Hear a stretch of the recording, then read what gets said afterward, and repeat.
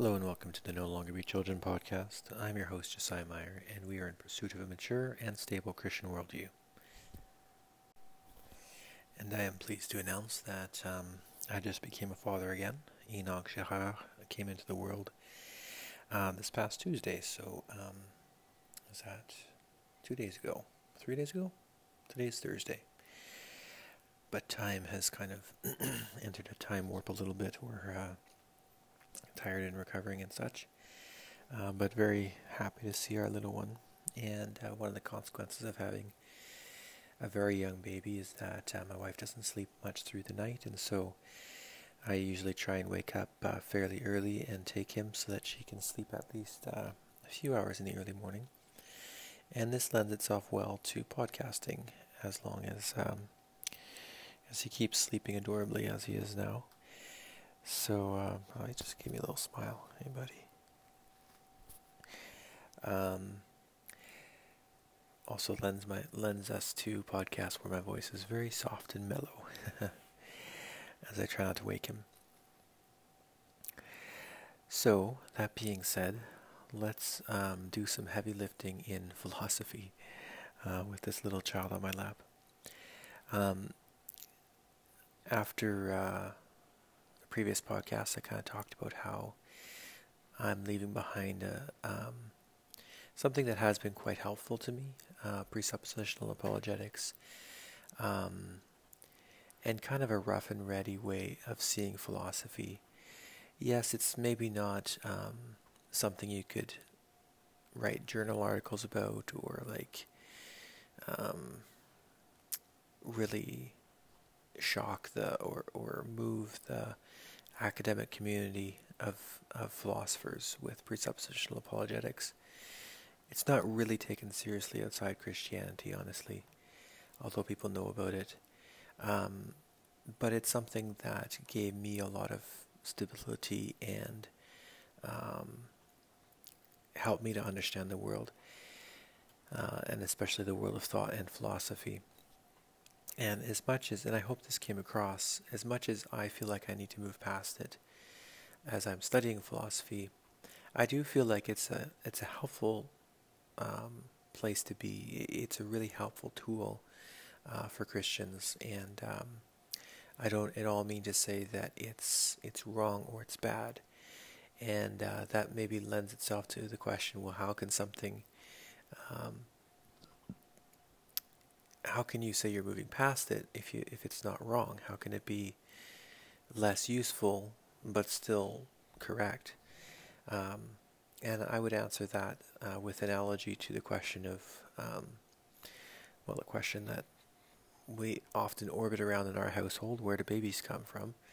And the kids just asked me that the other day, and the older two are at the age where I tell them, very clearly how things work, and try my very best not to feel embarrassed about it.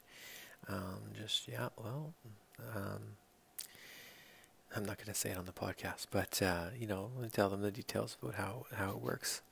They're 10 and 8, the oldest. But when they were younger, we said things like, when the mommy and daddy love each other very much, then they can have a baby, or they sleep together, or something like that. And those answers aren't incorrect. They're just not as correct as they could be. There's just a deeper truth to that. And so everything I said before about we need a fixed reference point, modernism tried to create philosophy without God, or with man as the starting point and not God. Those are all true.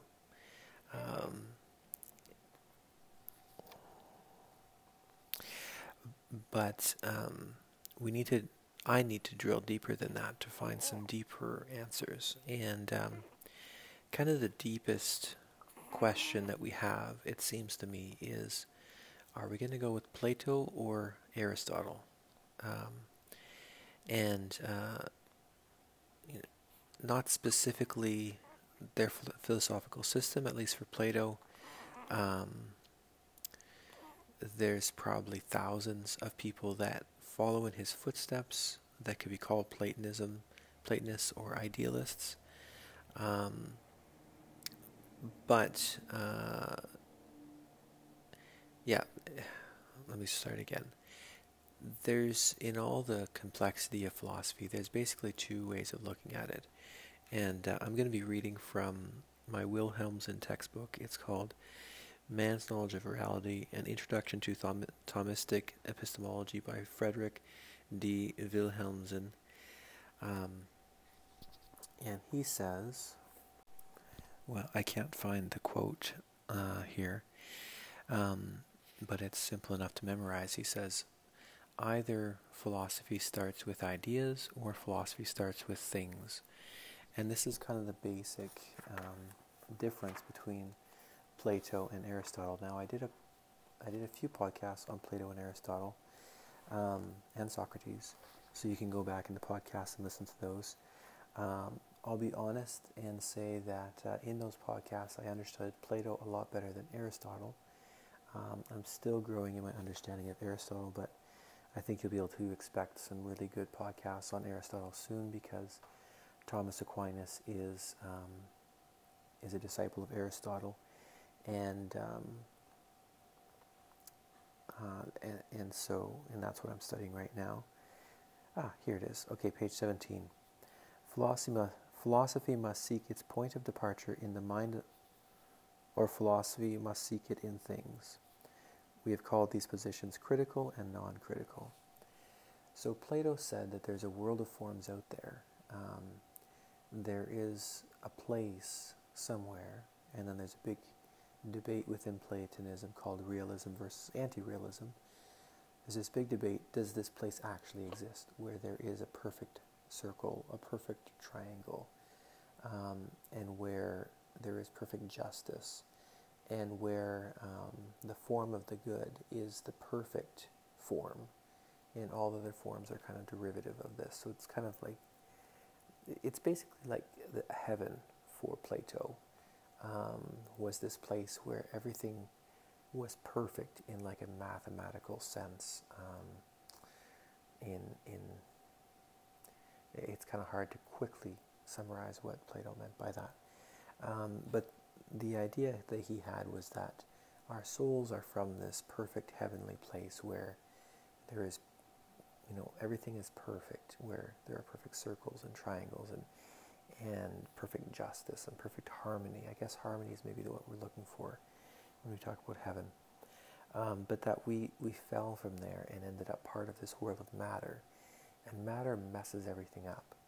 And again, there's a big debate about how there's all sorts of different schools of thought within Platonism about how we came to be in this world of matter. Plato himself said there was this thing called the demiurge that put us here, but it was something that was very unclear within Plato how we ended up down here.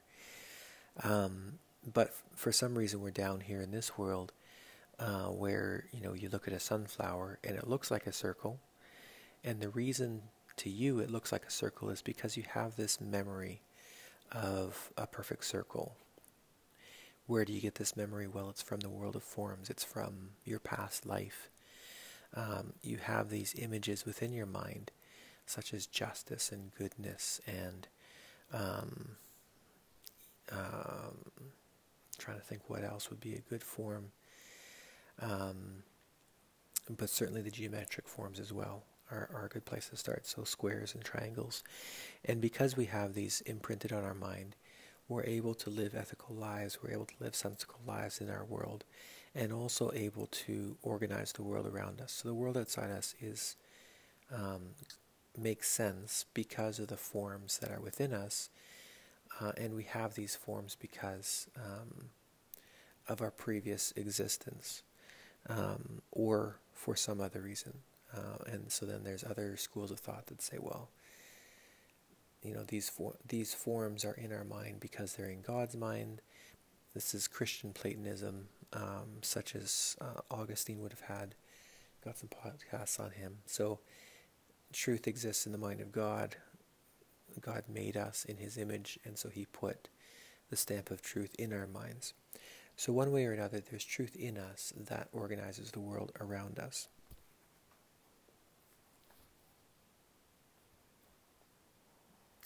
The second way of looking at things, and we're going to talk more about this in the next podcast, so I'm not going to spend too much time on it, but it's the idea, and you can call this a scientific idea if you want. I think that would probably work.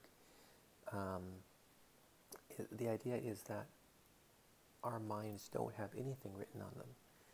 So this little baby I have in my arms, Christians would say that he has original sin, but and maybe some instincts. But when it comes to understanding the world, he has nothing.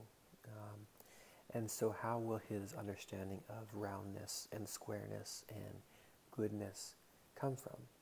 Well, that's going to come from sense perception. As his senses impact the world, as the world impacts his senses, I should say, those senses send electrical currents up to his brain, and throughout the course of his life, he's going to get more and more and more and more exposure to the world until finally he starts to understand how the world is. And it's through understanding the world that then he is able to abstract, to distill down all these different, sensory perceptions until he can get to a form. And Aristotle does believe in forms similar to Plato, because you kind of need that in philosophy, that there's certain abstract concepts that make sense of the rest of life, such as circle, such as square, such as perfect justice. If we can talk about what real justice is, what real goodness is, then we can make sense of a statement such as that was wrong. If we can't make sense of what it means that something is right in an objective sense, we can't make sense of what it means that it's wrong. And if we don't know what a circle is, a real circle, a perfect circle, then we can't make sense of the statement of that is round or that's almost round. So we need these forms. And the way that the forms come for Aristotle is that they come from the world. And as you see enough instances of something, the forms will develop within your mind. So I want to give you just a tiny bit of history here. So Aristotle and Plato, Socrates, Plato, and Aristotle lived around 500 years before Christ. I'm not going to get into specific dates, but it's about the time that the Old Testament ended. The Israelites went into captivity and then came back, and then there were the silent years. That's right about the time when Plato and Aristotle lived. Socrates came first, but he didn't write anything. We talk mostly about Plato versus Aristotle. By the time of the New Testament, their two schools of thought had created dozens of smaller schools of thought. And Socrates himself had a lot of disciples that all created different schools of thought. And they kind of obscured the master teachers to some extent. But Plato was really having the upper hand, I would say, for two reasons. For one thing, it's a simpler concept. As we're going to talk about, Aristotle is hard to understand. It gets into a lot of different hair-splitting distinctions between certain terms, and it's a steep learning curve. So Plato is just easier to understand. And secondly, because an interesting fact of history is that we have Plato wrote for the masses as well as for his students. He was a teacher. He created a school, maybe the first school, the first real school called the Academy. And he lectured every day for like 40 years or something. But we don't have any of his lectures. What we have is his books that he wrote for the common man, or to educate, the aristocracy or the educated people in the city. So they're popular level. They use analogies. They're interesting to read. They're fun to read, and they do challenge you to think, but they're accessible. Aristotle, on the other hand, if he wrote something for the masses, we don't have it. What we have from Aristotle is his textbooks, and so they're like extremely hard to understand. They're very concise. There's not a single word wasted. And so, the academics love it because it's so gloriously complete. Plato just leaves so many questions unanswered. One would hope that during his classes he filled in some of these gaps in his thinking, but Aristotle is very, very clear and concise. And so, for that reason, Platonism, for the most part in the ancient world, was far more popular. And then there was, about 100 years after, so Greek thought didn't have a huge impact on the New Testament because people that wrote the New Testament were Jews. And so the idea that, oh man, I'm going to get so, this is supposed to be Descartes. It's hard for me to talk just a little bit about history. I'll just say that Greek philosophy didn't have a huge impact on the New Testament, although Greek thought helped Paul think more clearly, and so he had more, he had a good, clear, logical form to his thought, coming from some of his Greek training, as well as Luke had more Greek training. But about 100 years after Christ, there was a man named Plotinus, actually 150 years after, and he brought the schools of, he used a lot of Aristotle, especially his categories and his terms, and then he went back and kind of joined that together with Platonism, and he did the two together into something fairly religious, that there is a world of the forms, which is perfect being, and then that spills out into mind, and then that spills out into soul, and then the soul is what makes reality. It's all very New Age and complicated, but I do have some podcasts on that and a research paper because I studied it. It's very fascinating. But all I'm trying to say is that this was back to an idealist way of looking at the world.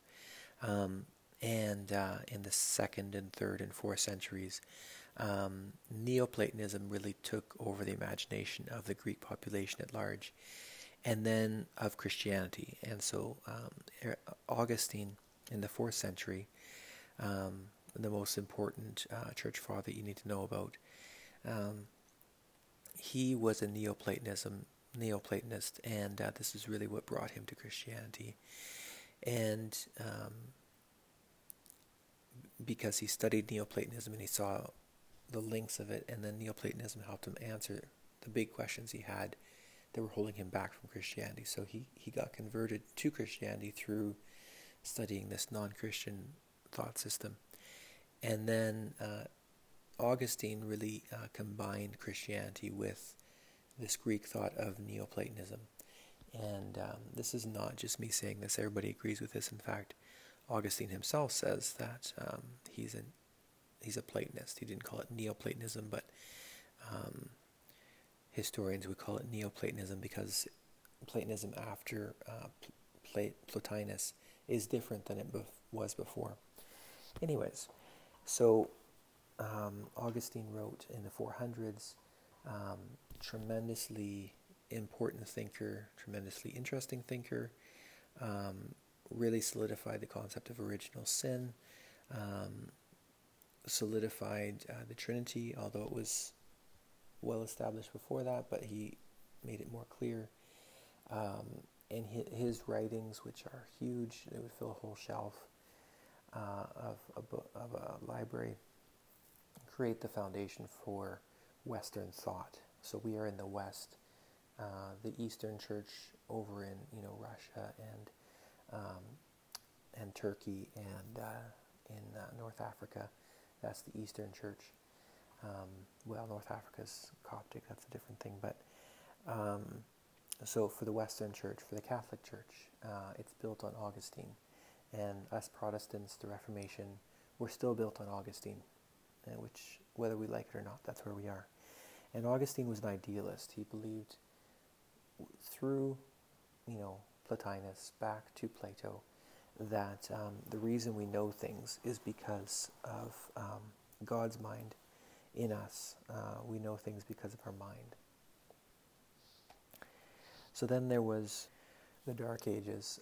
Rome fell right towards the end of Augustine's life. He was part of why he was the last really great thinker is because Rome fell after him, and so the universities fell. Everything fell into disrepair. People didn't have leisure time to study anymore. It fell because of basically a financial collapse as well as moral collapse and other things, but basically got too big to defend its borders, and the outside countries just ran in from all directions to plunder and to loot. The wealth within the Roman Empire was significantly higher than outside the empire, which meant that they had to continually defend their borders. And at a certain point, they just couldn't do it anymore. I mean, they had advanced.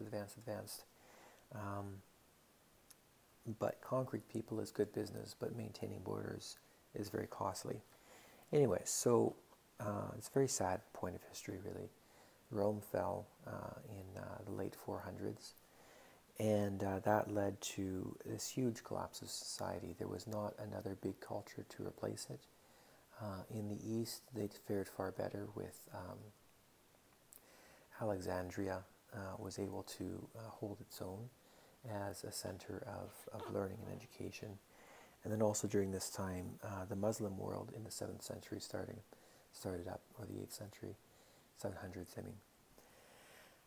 And they were able to do very well. It was a place of learning and education there. But in the West, things were very stagnant for a long time until actually the Crusades kick-started things back up around the first crusade was 1000 and something. So from the thousands up to I think the 1200s is when the Crusades were. And this was something that rallied society, got people to get working together as a group instead of fighting back and forth. I'm just letting myself go. We'll talk about Descartes in the next podcast. This is fun. I like history. And so, we think about the knights and the castles as a positive thing, but really it was a fairly negative thing. All of Europe was divided between these teeny tiny little kings that had to have knights, that had to have a castle, because they were fighting against the person next door who would try and march over and burn everything and steal their stuff. Well, you can't advance very much as a society when you're killing each other all the time. And so the Crusades brought this unity to Europe that, hey, there's a big world out there. Islam is, in a few hundred years they conquered, I think 2/3 of the Christian world of the former Roman Empire got conquered within a few hundred years. And so in the West realized, if we don't stand together, we're going to get conquered by, the Ottoman Empire and by Islam. And so they started standing together. They thought more consciously about having the emperor, that position, having more importance, the Pope having more importance, but mostly just working together, stopping to fight so much. And also channeling all their resources into these crusades actually created a fair bit of wealth. It's a funny thing that wars are the worst thing, but also the best thing that can happen for an economy. It's World War II is how we got out of the Great Depression. I don't know if you know that, but if you focus your economy on war, you're creating goods and services, and everybody's got a job. Might not be a great job, but everybody's got a job. Anyways, another thing that the Crusades did, other than being a blot on history and being terrible, of course, is that it brought the West in contact with the Muslim world. And the Muslim world throughout the Dark Ages was not dark. They were very, that was the zenith of the Muslim world. And for a while, believe it or not, they were very scientifically minded, very forward-thinking, and there was kind of a liberal thought that was very strong within Islam and a conservative side that was also very strong. But the liberal side had had a lot of freedom, a lot more freedom than they do now. A lot of freedom to study, a lot of freedom to study philosophy, to challenge, conservative ideas about the world and how things should be. And these people had Aristotle, and Aristotle was kind of their main philosopher, whereas in the East, or in the West, for one thing, we had lost touch of most of the primary sources. People weren't reading Plato and Aristotle. Some people were reading Plotinus, but he was like a watered-down version. And most people were just reading parts of Augustine, but even Augustine, they wouldn't have his whole book because it was too expensive, and people didn't have access to libraries. They would just have snippets of Augustine. So it was a very weak, watered-down sort of a philosophy that people had in the West, whereas in the East, they had the whole books of Aristotle that they were working with.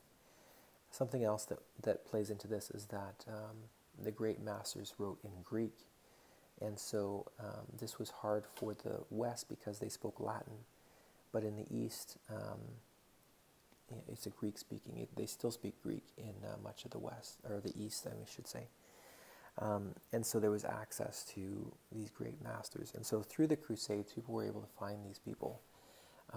And actually, through the Crusades, they realized, hey, there's better universities in the Muslim world than there is in the West.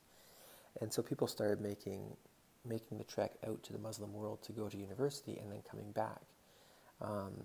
And obviously this created all sorts of problems for, today people study at secular universities and try and come back and they're wrestling with their faith. But they're studying under Islam and coming back and wanting to teach, but they're confused between Islam and Christianity, but also between these new ideas with Aristotle versus cherished beliefs with Platonism. So this came to a head at a certain point with the teachings of Averroes. Now, Averroes was a Muslim teacher, and I have a podcast on this as well.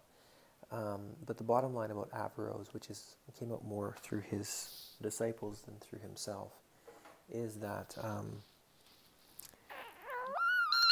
hey buddy, you don't like talking about Averroes? Yeah, take a soother, it'll make you feel better. Averroes believed in double truth, that he thought that something could be true in philosophy, but not true in theology, that there's kind of this relativism between theology and philosophy. And the big question for them was the age of the earth, as it is for us as well. Some things just don't go away as questions. All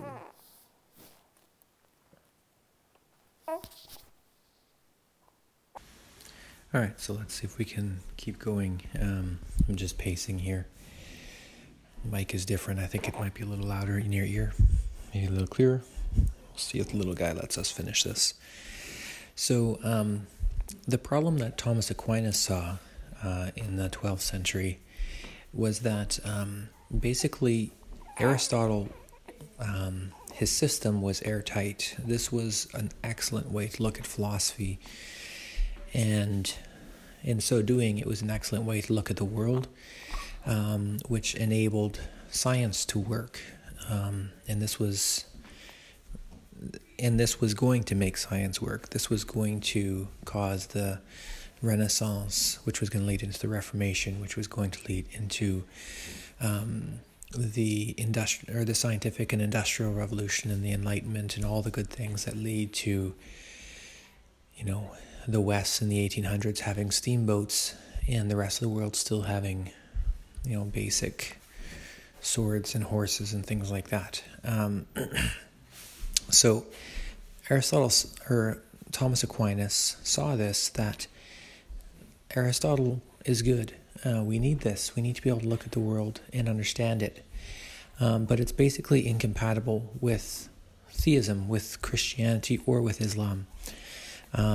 And so he set about to do a very ambitious project, which was to bring these two together And most would say that he basically successfully did that.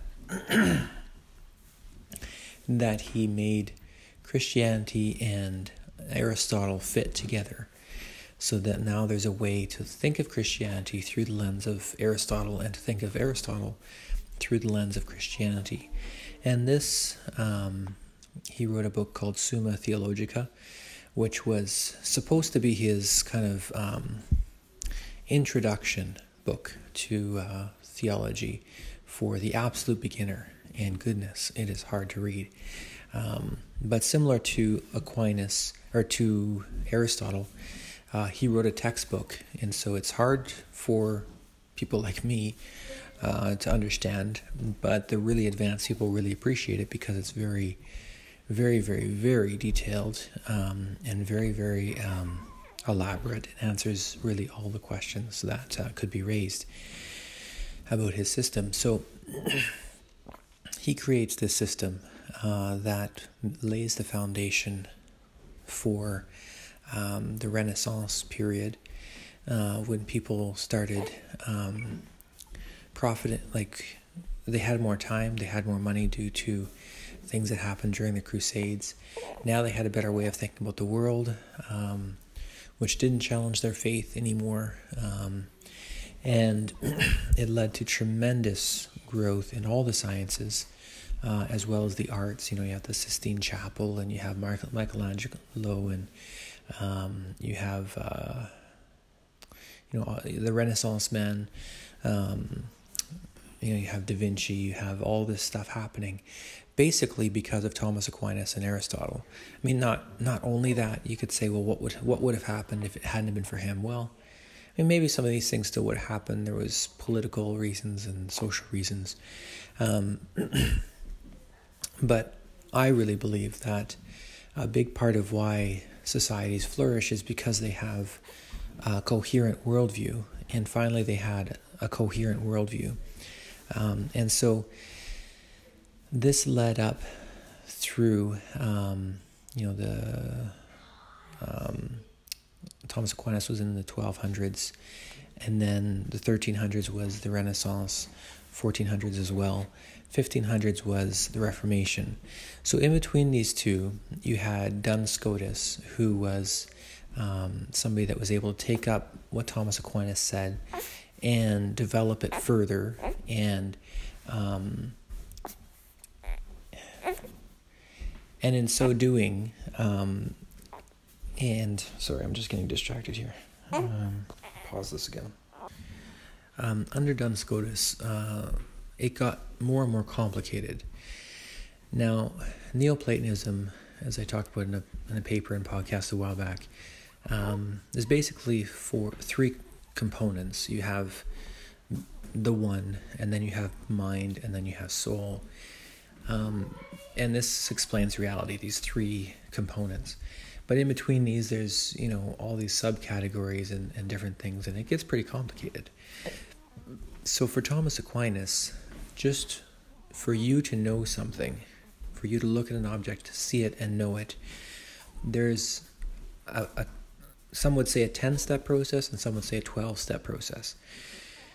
Because there's the material object, there's the object which acts in being, and then it impacts your senses, and then the senses create this phantasm, and then the phantasm is read by the active intellect, and then the active intellect perceives it, and then your mind judges that this is what it sees, and then it makes rational decisions about what it sees, and this is really, really, really complex system.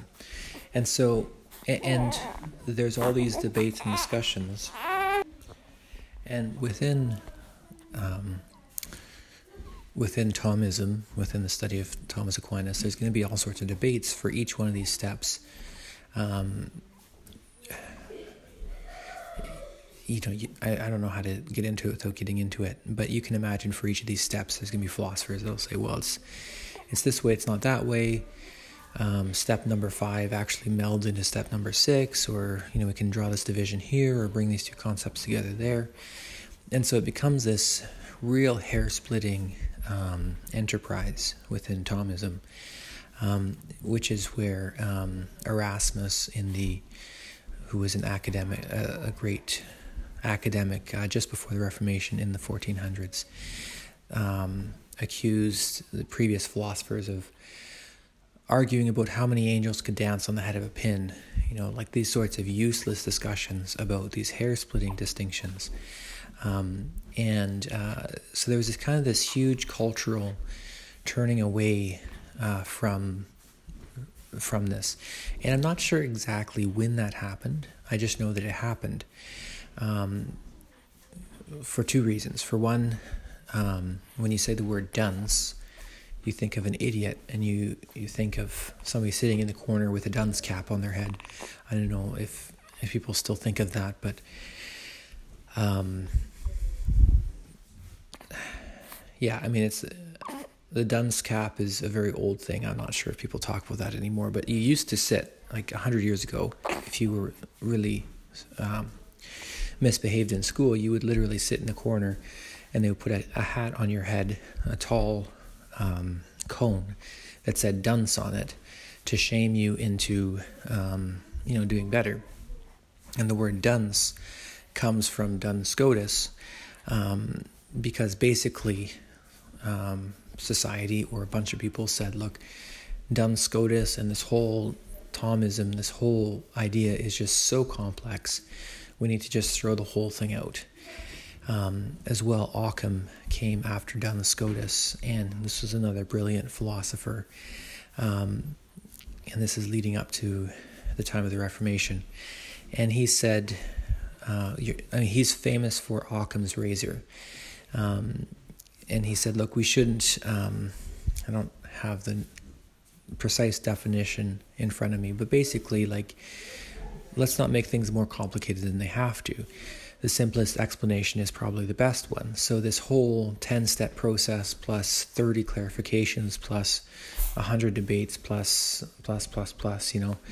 it's too complicated. Let's just boil it down to something simpler.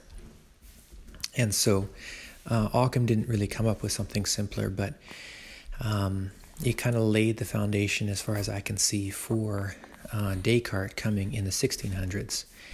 So interesting question. Were the reformers Thomists, or were they interested more in Augustine? Most of the reformers were very, very familiar with Augustine. The Reformation was basically built out of Augustine's thought. Augustine, of course, from the 4th century, but many of his ideas had been buried over time during the time of prosperity and literacy. In the 1500s, people rediscovered Augustine, rediscovered the Bible in its original, in the original Greek. They learned to read Greek, and learned to read the great masters of old, and the Bible itself. And all these things led to, the Reformation, obviously. And I've always thought that the reformers were idealists, following Augustine, who was influenced by Neoplatonism and Plato.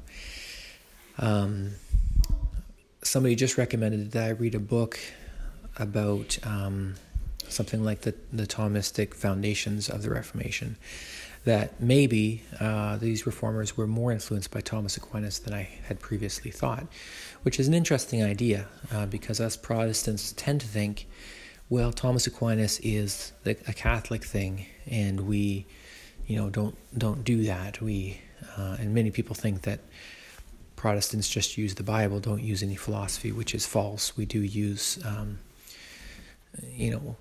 we do use a form of Platonic philosophy, most of us, that ideas exist in the mind of God, and we're created in God's image, therefore we have ideas within us.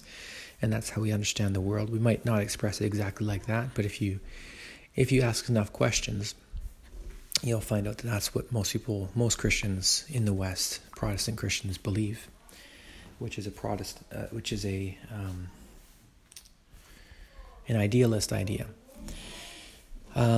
So moving past the Reformation, there's a few questions there that I'd like to have answered at some point. We get to René Descartes.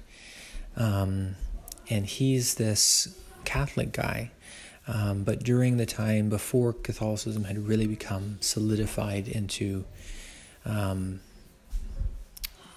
into post-Reformation Catholicism. I see Catholicism before the Reformation as being both worse and better than it has been in this time, because it was worse because there were so many more abuses, so much more corruption, but better in that there was freedom for individual thinkers to think various things, to propose original ideas, and in some places this led to some really great church fathers, some really great thinkers and monks and nuns and missionaries that throughout the Dark Ages were really bright lights. But after the Reformation, there's what's sometimes called the Counter-Reformation or the Catholic Reformation, which culminated in the doctrine of the Council of Trent, which was a 3-stage council in which they solidified Catholic doctrine in reaction to Protestant doctrines. And I know there's at least one Catholic friend I know that'll be listening to this, and I'm sure he has a different take on what happened.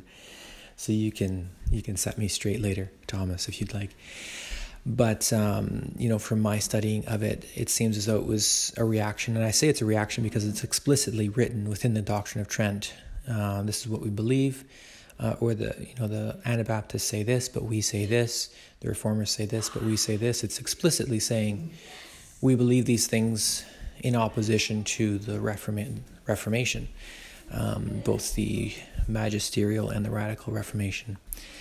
But I still would say that René Descartes was in the time when things were a little bit more open and fluid, and he was able to express his beliefs. And his motivation was, he was seeing, as far as I can tell, his motivation was that he was seeing secularism starting to rise as people were getting more and more interested in science for science sake, and not just science to explain the world that God had made as it had been for many hundreds of years. And so he was looking for a foundation for belief that was solid enough that no skeptic could doubt it, because this is really what he was afraid of, was this radical sort of relativism and skepticism that actually has pervaded today, that if you ask the average person on the street what is truth, they'll probably say there is no truth, or your truth is your truth, my truth is my truth. And this starts with ethics and religion, but if you push somebody hard enough and far enough and ask enough questions, most people will say, well, really there is no truth. It's just your perspective versus my perspective. Even an apple, I might say it's red, but who knows if my eyes are messed up, and when I see red, what I'm really seeing is yellow. I don't have any way of verifying my sense perception. All we have is my perspective versus your perspective. And this is really what Descartes was trying to avoid, but he ended up creating it in his own way, because he said, and let's look at our time here.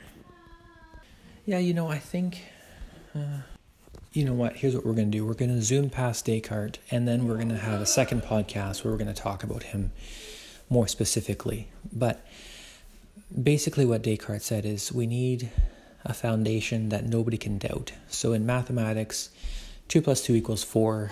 It's intuitively correct. You can verify it. Nobody can doubt it. No matter how crazy you are, you can't come up with a system in which you could doubt that. So he said, I want something like that as the starting point for philosophy. And so he said, and he's got this famous book called Discourses or something. I forget. It's famous, but I forget what it's called. He locked himself in a French oven, so the story goes, kind of had a sensory deprivation experiment, and he just meditated for a while about how he could start philosophy. And he realized that starting with sense perception was not going to get him there. He said, well, what about dreams? I might think that this is a red apple in front of me, but I've had dreams where I thought it was real, but then I woke up and it wasn't real. So how do I know that this apple's not a dream? And he said, well, you can tell what's true and false because you wake up. And so I can be relatively sure that it's not a dream because I know what dreams are because I've woken up from them. Okay, well, what about other sorts of other sorts of errors in sense perception? For example, a stick, when you put it in water, it looks bent if you have a glass of water and you look at it from a certain angle, or a paddle going into the water. And he said, so there our senses can deceive us again. We think it's bent, but it's not. But we can verify that with further sense perception. But what about, and here's where he goes overboard, but it's essential for his system. He says, what if it's possible that there was an evil demon out there? So he's, this is before technology really took off, but nowadays we would tend to think right away of the movie The Matrix. What if we're in the Matrix and all of our sense perception is funneled through a deceptive system where we're not actually what we are seeing, all of our senses come through electrical impulses, right? So those electrical impulses could be hijacked somehow and we could be fed false information. What about that? And so his way of saying that was, what if there's an evil demon out there? And sometimes people will change that to an evil genius to kind of empty it of its theological component. But what if there was an evil demon out there? What if God were an evil demon that was deceiving us? That when I thought I saw a red apple, really I was seeing something else, a rock.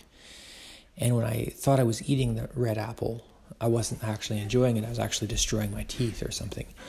Or what if the whole world is this big illusion and really I see and feel nothing?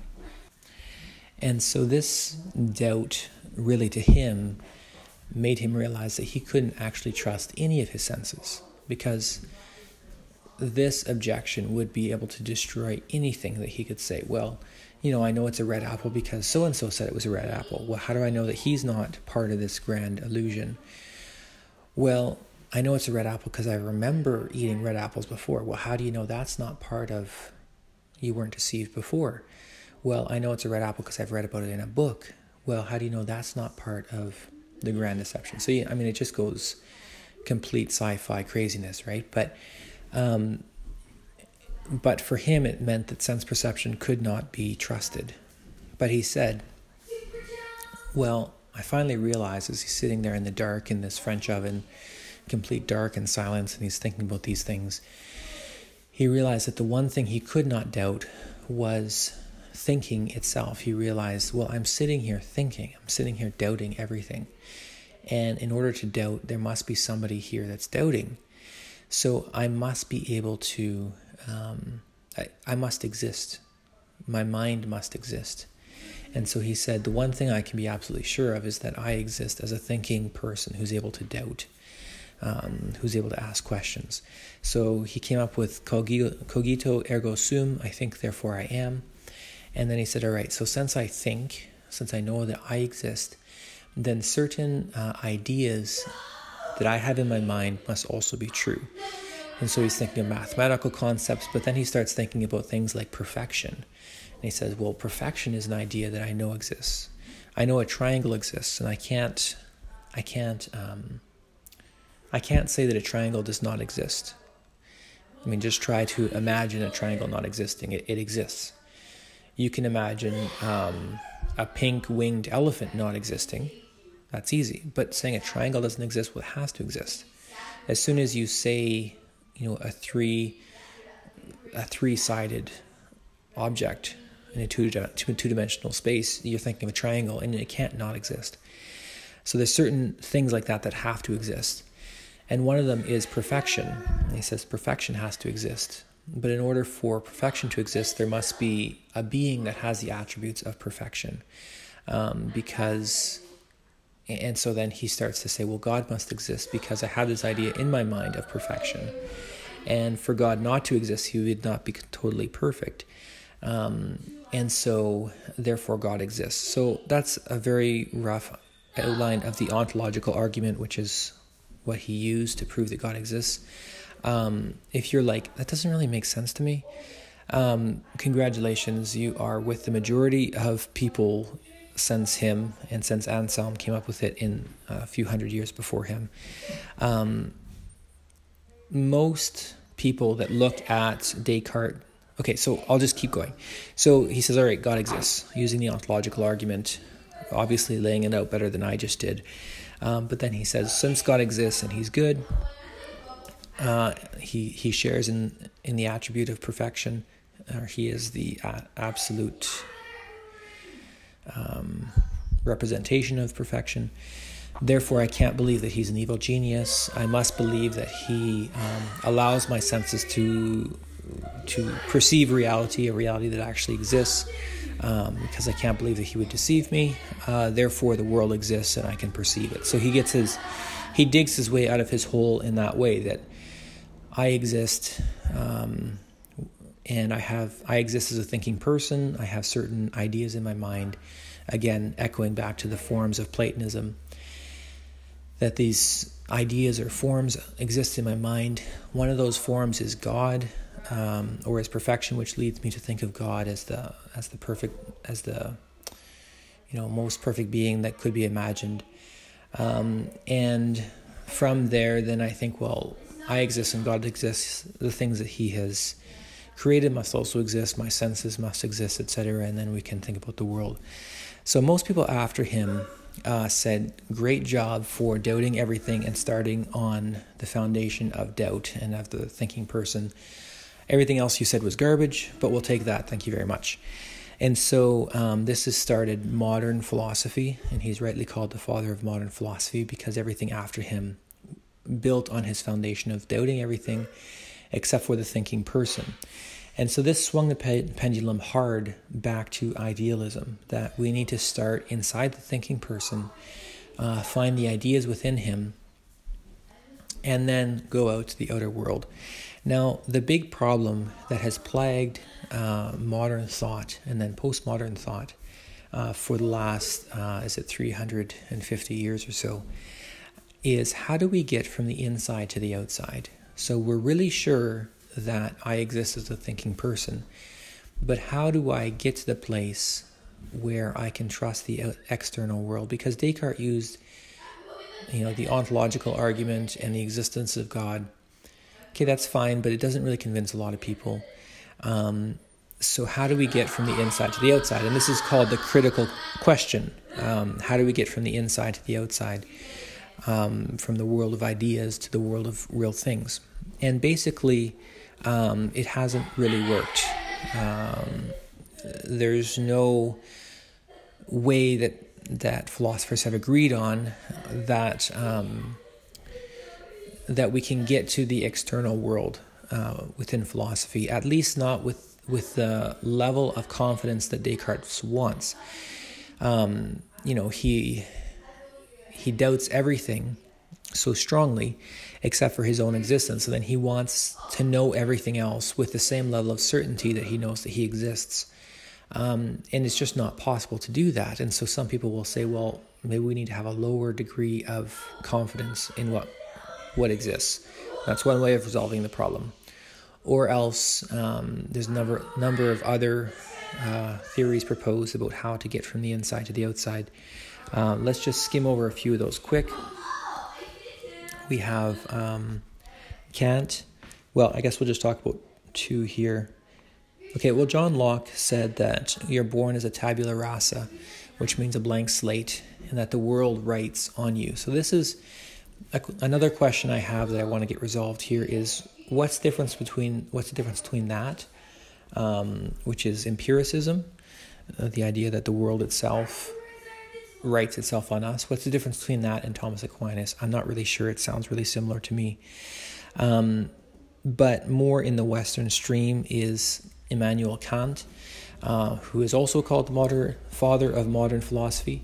confusingly enough. But he's coming at the end of the Enlightenment age, the 1700s. And he says that basically, and it's confusing to understand, but sorry, my kids are having so much fun. It's probably causing a lot of background noise. Waking up the kiddo. Stop having so much fun. All right. That we have ideas within us that go out through our senses to organize the world. So this is kind of a return to Platonism that, I have a perfect circle in me, and as I look at a sunflower, the circle within me circles the sunflower. Like it orders the world. It creates order in the world because of the order that's within me. So that might be a radical oversimplification of Immanuel Kant, but that's how I understand him, is that there's order within me that orders the rest of the world. So then we have Fichte and Shelley and others that worked on him. We have, Hume came before him. Hegel is another really important kind of benchmark along this journey. And he said basically, look, the internal is all that matters. Ideas are the real. Thoughts are the real. And so Hegel is a really confusing guy to understand. He's one of these guys that almost feels deceptive. Like, are you trying to be tricky? Are you trying to confuse me? But it seems as though he's trying to, at the end of the day, lead towards pantheism, that all is God and God is all. Kind of back to this New Age sort of Eastern religion sort of a thing that, that God is part of everything. We're part of God. Nature is part of God. Everything's part of God. And ideas are the thing that are really real. And so then Hegel influences Karl Barth and others. As this rolls along, there's a lot of people that just really question, like, can we actually know anything about the world? And this is really ironic because this is the time when science is really taking off and is doing these wonderful things, but philosophy is still just kind of floundering like a dead fish on the beach, not able to give a real foundation for truth, even though the scientific method just continues on. And in the mid-1900s, Jean-Jacques Derrida, Jean-Jacques Derrida, I think in English we usually say Derrida. I have a really hard time pronouncing French words in English now because I know French. Never know how to say things, but Derrida said, look, we can't know anything. There is no objective truth. One of his pithy sayings is, there is no, il n'y a pas de hors texte. There's no such thing as out of context. If you read something and you understand one truth, and I read something and I get a different truth, there is no absolute sense. Even the sense that the author had when they wrote it is not an absolute truth. Sorry about the background noise here. We'll try and block that out a little bit. There is no absolute truth. All we have is your perspective versus my perspective. And if the internal world is our foundation for knowing the world, our thoughts are the only thing that is real, but there's no absolute thought. We used to use God as the center of truth. But if we take that out, then all we have is your thoughts versus my thoughts. And we'd have to agree that Derrida is correct, that all we have is relativism. Everything descends down to your opinion versus my opinion. And Plato, of course, tried to do this thing about the world of the forms. But as we saw in previous podcasts, it doesn't really work because your idea of the world of the forms is different than my idea of the world of the forms. And using God as the foundation for philosophy also doesn't work, at least not in a bigger sense, in the sense that the whole world can understand this, because, the Muslims are going to say, well, God is like this. Hindus are going to say God is like this. And so there's, Western thought comes rushing along to this point where there is no truth. There is no way to ground our philosophy. And this has led us to the point where really philosophy is sidelined. Really, people are like, you know what, I'm just going to study biology and I don't care about philosophy. They'll say, well, I'm just a Christian and I don't care about philosophy. Because philosophy just seems like this huge waste of time where you're spending pages and pages and pages and pages and pages and books and journals and all these things to say, basically, I don't know anything. And it's like, well, I could have said that in the beginning, you know. Or to say, well, I can't know what truth is, but we just need to live our lives anyways. And it's like, well, you know, and that's the pragmatic view in philosophy. And you say, well, I didn't need a doctorate in philosophy to teach me that. Thank you very much. I can see that myself. The problem isn't with truth. The problem is with the philosophers, that it seems like philosophy is just this dead end. And so what Wilhelmsen says, and this is kind of where this was supposed to go, is that the problem here is not with truth. The problem is not with us. The problem is with Descartes. And this whole thing of trying to start with a thinking person, and I think therefore I am, and the ideas inside myself are the center and start of truth. And so in the next podcast, we're going to start critiquing and tearing apart Descartes to see if we can find a more sure foundation for truth, so that we can build a solid foundation, so that as we go out into the world, yes, we can do science, yes, we can do theology, yes, we can understand how to live our daily lives. But this won't be, in spite of philosophy, this won't be saying, well, philosophy teaches me nothing, so I need to just throw it out and live my life. This will be, can we build a foundation for philosophy in some way that actually makes sense? And that can be a coming together of people from all sorts of backgrounds and all sorts of walks of life. So that's where we'll go next, talking more about Derrida. So I hope that you'll stay tuned for that. Thanks a lot. Bye.